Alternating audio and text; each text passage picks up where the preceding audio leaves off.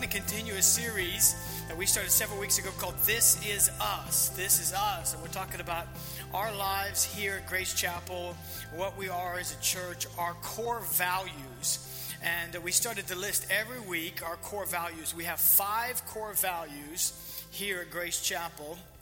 And I started 2 weeks ago by telling you what I consider to be the most important value that we have.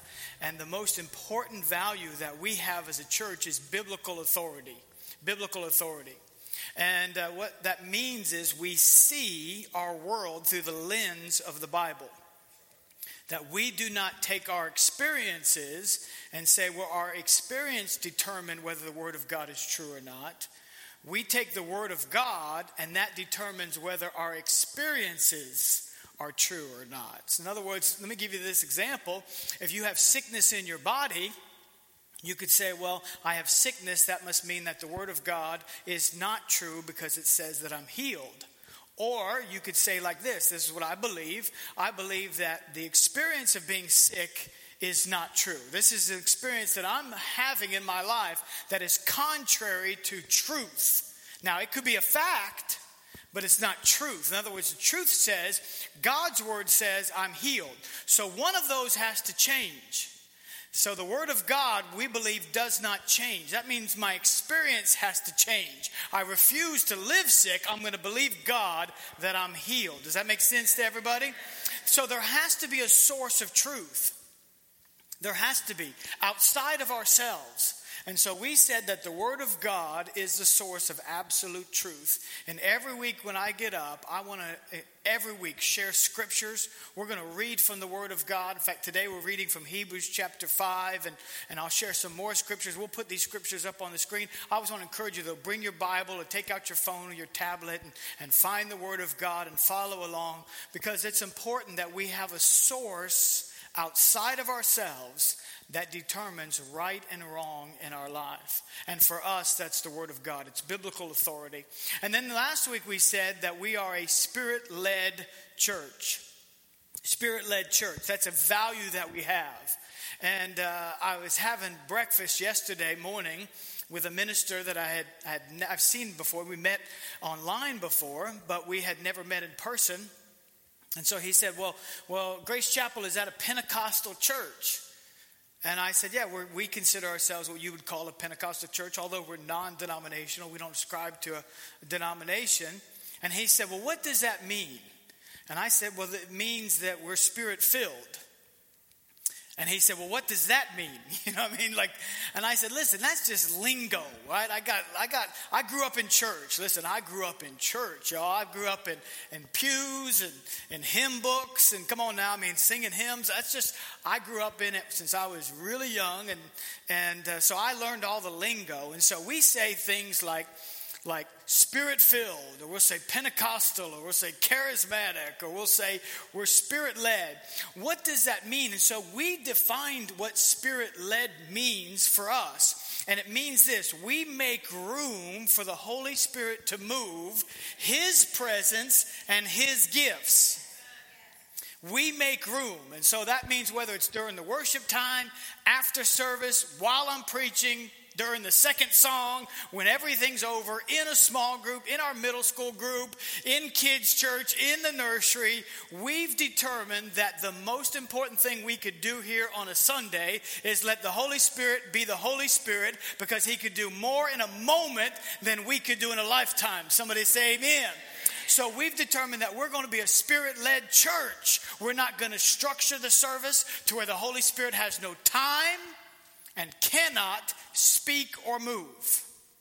Hallelujah. Now, I know that there are churches that they structure everything around the guest. That the guest is the most important person. That we're not going to get too crazy. Hopefully nobody get too loud. We're not going to let, anybody talk in tongues. And hopefully none of that will happen. We don't want to pray for people. We're not going to lay hands on anybody. Because after all, that might make the guest uncomfortable. And they structure everything around the guest. I said, no. Listen, it's important to welcome guests, but I want to structure our service around the most important person in the room. And it's not me and it's not you. I'm sorry to hurt your feelings today, but you are not the most important person here. The most important person in this place is the Holy Spirit. And we want to structure everything that we do around Him. And if He wants to speak, guess what? He speaks. And if He wants to lead worship, He sings better than anybody in this place. Hallelujah. I said last week, listen, I'm not the pastor. The Holy Spirit really is the pastor. I'm the guest speaker, and He tells me what to do every week. And some weeks He'll say, you know what, pray for people, go into more worship, stop right now. We've had services where we haven't done announcements or nothing. We went straight into preaching, and then we've had services where we've never preached. I didn't get to preach. The Holy Spirit said, not today. You get to preach next week, maybe, you know. And that's all right, amen. Because the most important person in this room is the Holy Spirit, hallelujah. And so I want to talk to you today about our third value as a church, and that's spiritual growth. Spiritual growth. And what that really means, what we believe it means, is that we're growing in our faith and fulfilling God's purpose in our world. We're growing in our faith and fulfilling God's purpose in our world. And as a church, we want to structure the church and structure what we do, the ministries of the church, around a believer coming in and being able to plug in right away and grow, but also somebody who is totally unaware of the things of God. Somebody who comes in and they're not a part of a church, never been a part of a church. They're new to Christianity. These things are unfamiliar to them. What are we going to do with them? We want to be able to have somebody walk into this place and receive Jesus Christ as their Lord and Savior. And then now what? Now what? That's not the end. That's just the beginning. Every time I pray for people to receive Jesus Christ as Lord and Savior, I say this: listen, this is just the first step. This isn't the last step. This is just the first step. Now God requires growth. God requires you to continue in the faith. Amen. I want to read something to you. John chapter 15, verse number 1 says this: I am the true vine, and my Father is the vine dresser. Now this is Jesus talking, John chapter 15, and He says this: every branch in me that does not bear fruit, He takes away, and every branch that bears fruit, He prunes, that it may bear more fruit. So I kind of look at it like this: you're pruned if you do, and you're pruned if you don't. You know what I mean? I said, you are pruned. You know, the things in me that aren't bearing fruit, man, God wants to take those things away. Let's get rid of those things that are not healthy. Let's get rid of those things that are distracting from what my purpose is in your life, Brian. Let's get rid of the sin and the filth. Let's get rid of those things that are not bearing fruit. Let's prune those dead things. They're dead, and let's prune them away. And then the things that aren't bearing fruit, man, He still shapes and molds those things, because God's expectation and His demand on my life is that I grow. I grow. Jesus, the Bible says in Luke chapter 2, 52, Jesus grew. He grew in wisdom and physically stature and favor with God and favor with men. Jesus grew. God's expectation on us is that we grow. God is looking at us. He's looking at my life every day. Let me tell you, God is studying me, and He is saying, hey, are you growing? Are you growing? And I've been saved for a very long time. Like I said, I grew up in church. I've been a part of this thing for a long time. I've been in ministry for a long time. But listen, God still expects that I grow. None of us have arrived. We're not there yet. He's still working and shaping. And let me tell you, He's going to be pruning on me until the day I exit this earth. He still expects that I grow. That I grow, that I grow, that I grow.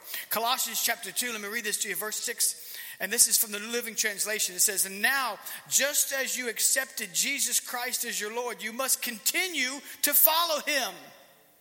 Watch verse 7. I love this. Let your roots grow down into Him, and let your lives be built on Him. Then your faith will grow strong in the truth you were taught, and you will overflow with thankfulness. God's expectation is that we establish roots in Him. Roots in Him. See, God gives this analogy, hey, that we are growing, that we're a plant. The other day I was at Home Depot with my son, my 7-year-old, and he always wants something. What's with these kids? They always want something. So we're like walking around and I'm like, I got to buy him something. And I want to buy him something cheap. You know what I'm saying? Like, I'm not spending a lot of money. I'm at Home Depot. What can I get him at Home Depot? So we walk by this place and we're in the, like the lighting, but for some reason there's this rack of seeds. It was just seeds, and I thought, I could do this. This is like $1.40. I got this, you know what I'm saying? This ain't going to break the budget. Come on now. $1.40. I said, you can get 2. I'm going to be generous today. I'm going to spend $2.80, And we walked out of there and I was like, let's get this kind of thing. And he wanted to buy us crazy stuff. And he wants to buy like pumpkins. I ain't growing no pumpkins. You know what I mean? We got a back porch. This isn't no pumpkin farm. And then he grabs watermelon seeds. That ain't going to work either. So he grabbed tomatoes. I said, all right, let's do tomatoes. And then he grabbed some flour. I couldn't even tell you what it is. I said, let's do it. And man, we bought a couple little buckets, and I had some topsoil left over from a while back. Man, we put those things in the ground. And, of course, kids, they're going to water them things forever. I'm like, you got to be careful with the watering. But he wants to water it 10 times a day. I said, no, let's do this. And, man, we did that. And man, overnight, we saw something spring up. And then the next day, it got a little bigger and a little bigger. And every day, but he wakes up. Every day he wakes up. He goes onto that back porch and he is checking it out. And we see plants now. They're, if that's the ground, they're like this high now. And I'm going to have tomatoes. I don't eat tomatoes, but I'm going to have tomatoes. But I'm a farmer. I was all excited and giddy, you know what I'm saying? Tomatoes probably going to be like this big, and I don't even know, But he is excited to watch it grow. Let me tell you, there's a God in heaven who's looking. And every morning that we get up, he's looking at us. And he's saying, okay, are you growing? Are you growing? Are you growing? Are you growing? Are you growing? Are you getting rooted? Are you getting rooted? Are you getting rooted? And the dead things have to go. The dead things have to grow. And you have to grow. And the expectation is, Paul writes to the church of Colossae, he says, hey, that you are rooted deep in him. Let your roots grow down deep. Because God's expectation is that there's spiritual growth in our life. Hebrews chapter 5, if you're there, Hebrews chapter 5, I want to read a couple scriptures to you. Now, the Bible doesn't say who actually wrote the book of Hebrews, although many theologians believe that it was the Apostle Paul, but because of the way it's written, some different things. But in verse number 12 of Hebrews chapter 5, this is actually the admonishing. This is the writer of Hebrews. If it was Paul, he's writing and he's saying, hey, things need to change. This is not good, because he says in verse number 12, watch this. For though by this time you ought to be teachers. Let's stop right there. For though by this time, you ought to be teachers. You ought to be teachers. He's saying, what's he saying? He's saying there's been some time that has elapsed. Maybe it was a year, maybe it was a couple years. But he says time has elapsed. And in that time, you should have grown spiritually to where now you are teaching others. Because watch what this says. Because I looked this verse up, because the New Testament's written in the Greek, and the word ought in the Greek is actually the word obligation or debt. Watch this. What the writer is saying, he's saying so much time has elapsed that you have an obligation, a debt. You are obligated to grow spiritually so that you now can teach others. And so they're writing this with the understanding that God doesn't just let time just be wasted. He's not up there just going, okay, it's been 5 years. Hey, I'll give you another 5. God is up there going, it's been 5 years. It's been 10 years. It's been 1 year. It's been 6 months. And you're obligated now. It's requirement. This is not optional. This isn't if you want to. There's a requirement on your life that you are to grow spiritually to such a point that you're actually taking what you're learned and investing it and teaching it to others. It says, for this time you ought to be teachers. But yet, watch this, you need someone to teach you again the first principles of the oracles of God. And you've come to need milk and not solid food. For everyone who partakes only of milk is unskilled in the word of righteousness, for he is a babe. But solid food, watch verse 14, but solid food belongs to those who are of a full age. That is, those who by reason of use have their senses exercised to discern both good and evil. So I told you I have 3 kids. I have a 20-year-old who's off in college. He's a junior in college. Then I have a 17-year-old daughter. And then I have my 7-year-old. And I have expectations of all of them. And the expectations are based on their age. A 20-year-old will come home. He's only 45 minutes away. So he'll come home sometimes. And when he's really hungry. When he's really hungry, he comes home. And so he'll come home and he comes in. And, you know, he's coming in. He doesn't live with us anymore. He lives down there, but he'll come in. And even though he comes in, not living there, I still have expectations of him. You see that garbage that's overflowing? You ought, by this time, you ought to know that I don't need to tell you to take it out. Come on now. You ought to be mature enough to do it on your own. And all the parents said, come on now. Huh? And then I have a 17-year-old. And she's perfect in every way, but I still have expectations of her. See, there's a sink full of dishes. And Dad hates to do dishes, so you ought to know that the dishes should be done. Not by your mom, but by you. Hallelujah.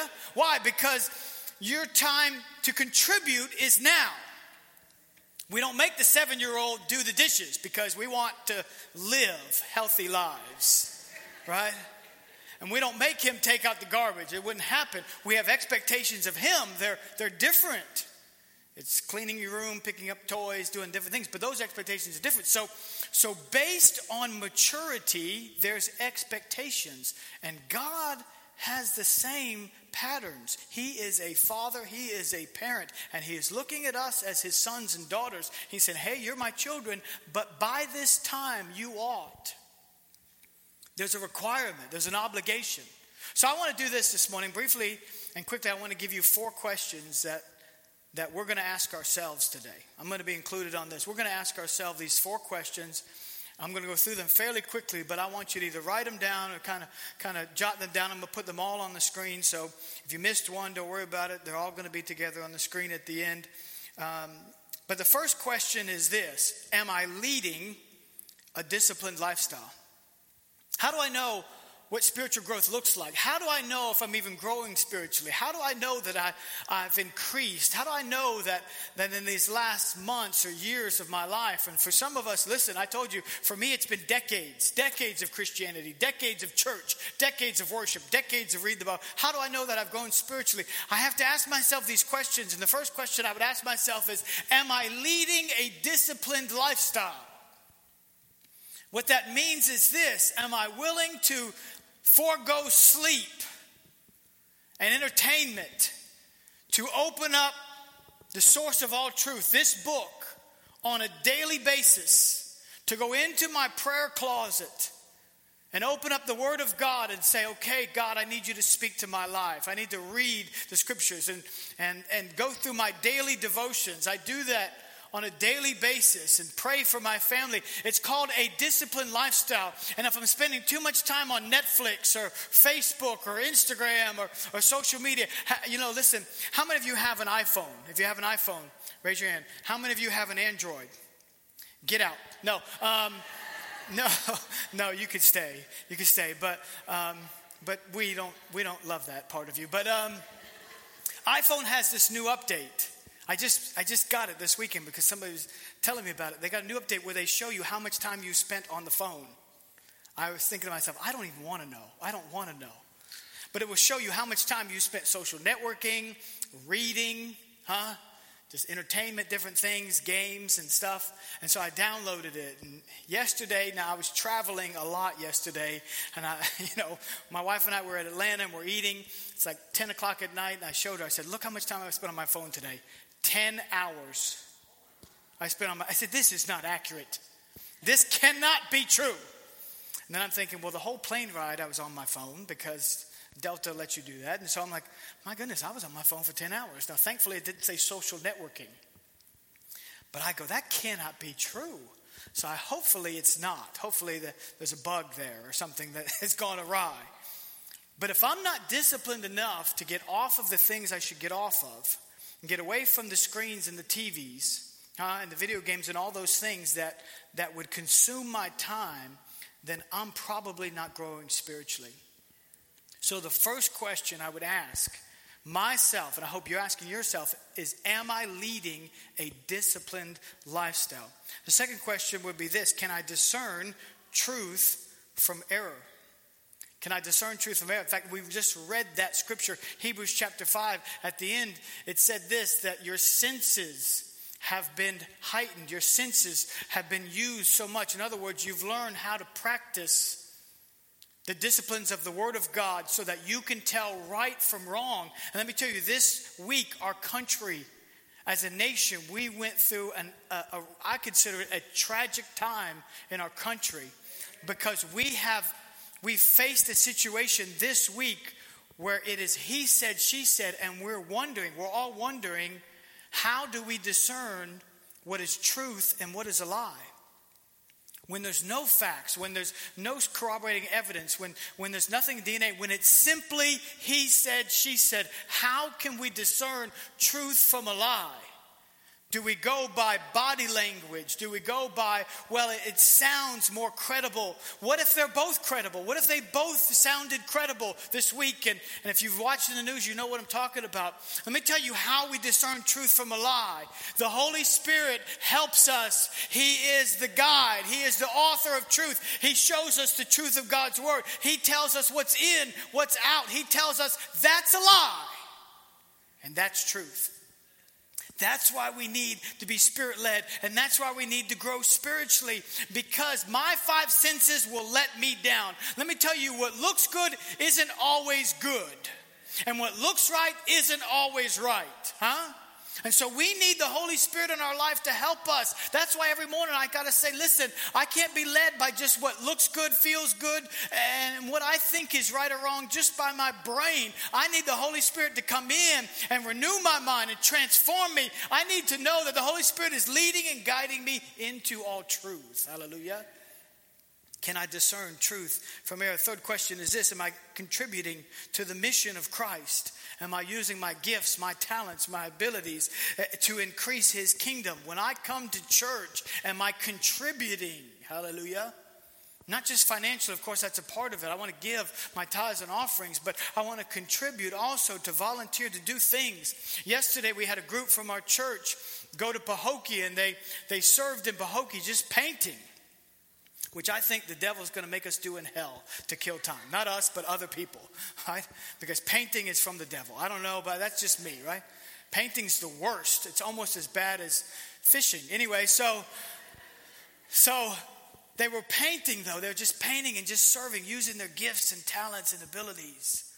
And every week on this campus, every week, we have a team of people out to my left in a garage feeding people. People would come and get boxes, and we have ministries that are coming. Matthew 25 Ministries from Pahokee. Wellington Cares comes every week. And to this date, this year, I just got the numbers a week ago, we have fed over 5,000 people as a church through our food pantry. Can we give God glory for that? Amen. That's every week. And you say, how does it happen? Let me tell you, I don't do any of it. There are other people that get here on Fridays. They go pick up food on Fridays and they come on Fridays and they organize the food. And then every Sunday morning they come early every Sunday morning. Why? Because there's something in them that says I have to contribute. It's a part of growing. It's a part of maturity. Amen? That we don't let our kids just grow up to be teenagers and young adults and just sit on the couch and not contribute. Hallelujah. Amen. And God expects the same of us. And then the last question I would ask you this morning is this. Am I leading others to follow Christ? Am I leading others to follow Christ? The writer of Hebrews says, by this time. In other words, am I duplicating myself?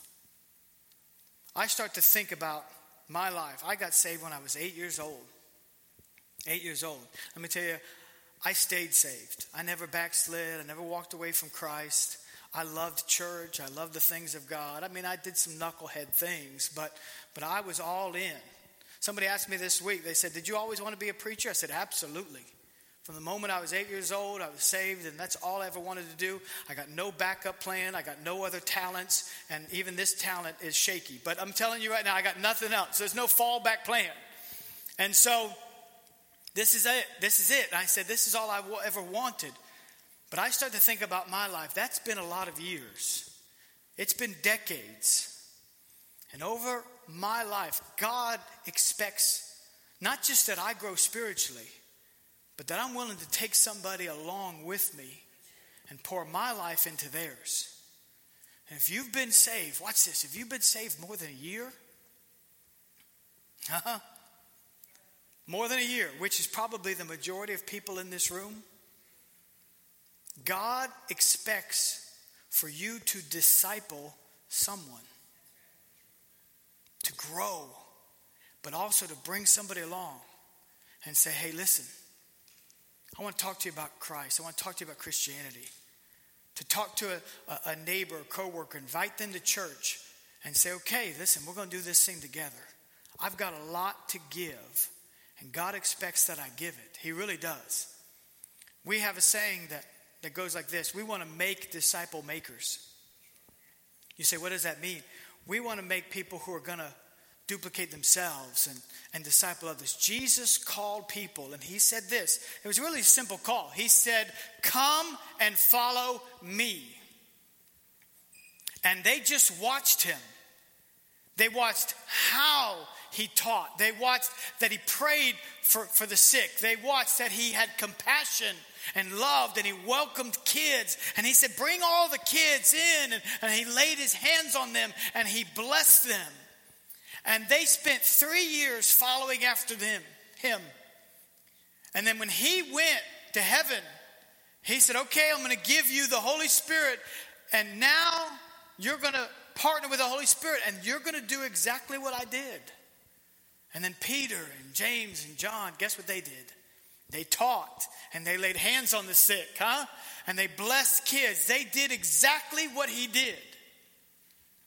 And my hope in life is that I don't get to the end of my days, and when I exit this earth, people come and you know, I want a lot of people at my funeral, and I want them to be really sad. You know what I'm saying? Like we loved him. He was awesome. I mean, but you know, I know I've been to funerals. I've done a lot of funerals. I've officiated a lot of funerals.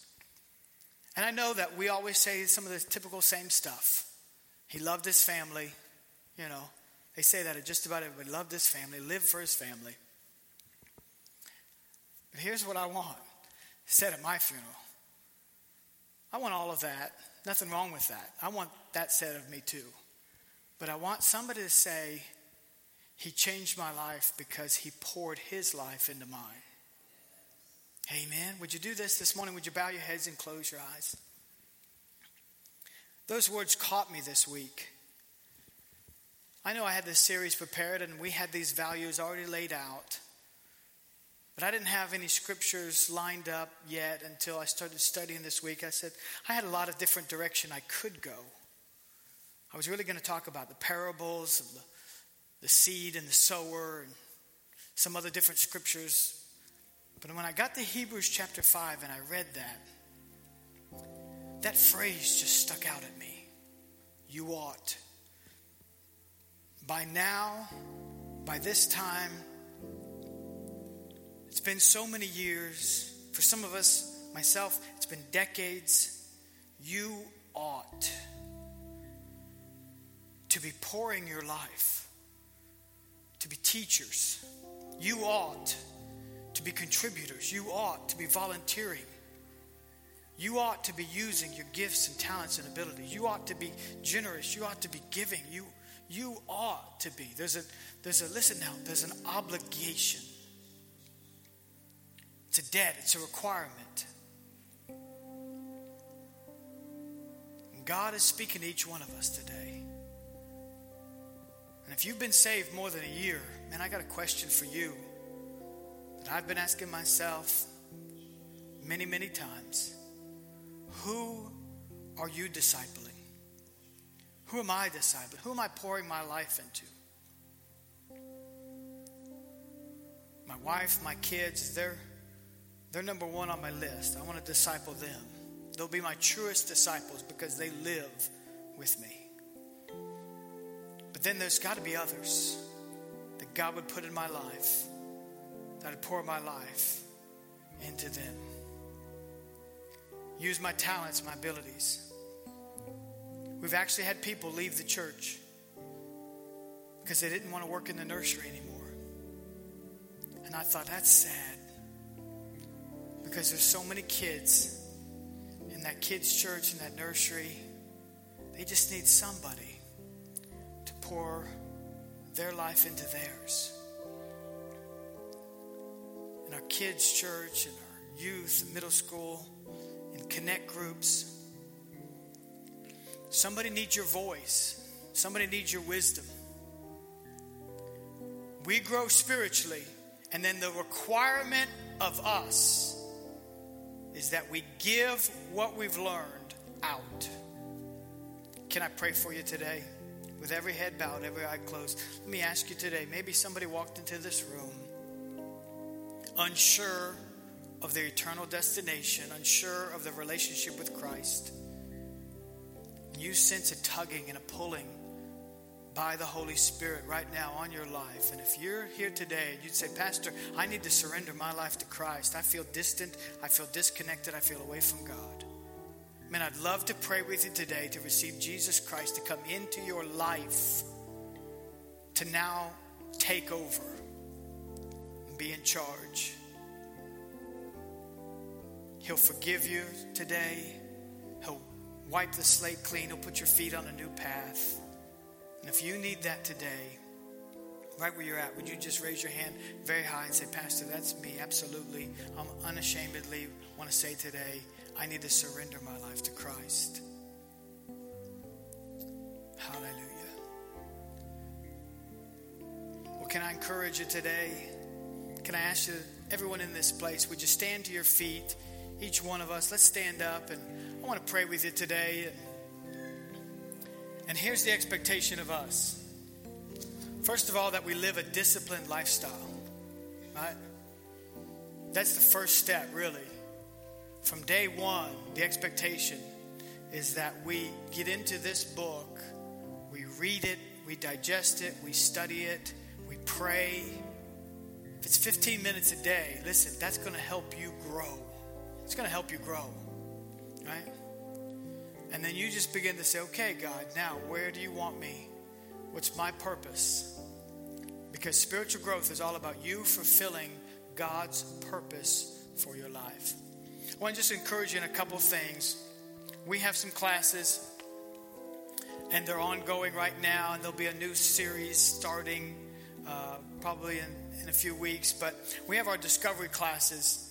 And Discovery is our Christian growth classes, and Pastor Tom Urso is here, and he leads our Discovery classes, and so he can point you in the right direction. Just go to the info table and you can find out some information. But Christian growth classes just help you find some more information. I talked this morning about the gifts of the Spirit and being Spirit-led, and Discovery 3 teaches you about the baptism of the Holy Spirit, what that is, about about spiritual gifts, the person of the Holy Spirit. Discovery 2 talks about spiritual warfare. How do you overcome temptation?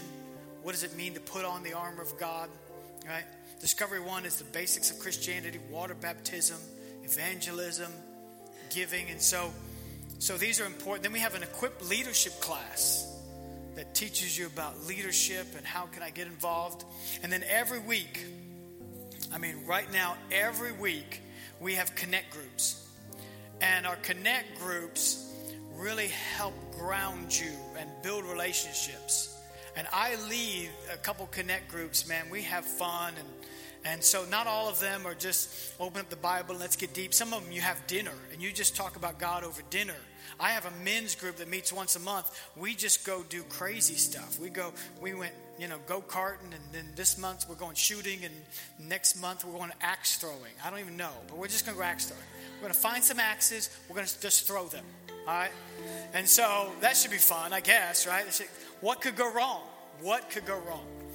And but what it is, it helps you build relationships. It just helps you build relationships. I want to encourage you, grab one of these out. If you're not already attending a Connect group, I know a lot of you are, but we had a huge turnout for our Connect groups. I want to encourage you to find a Connect group. We got them every day of the week.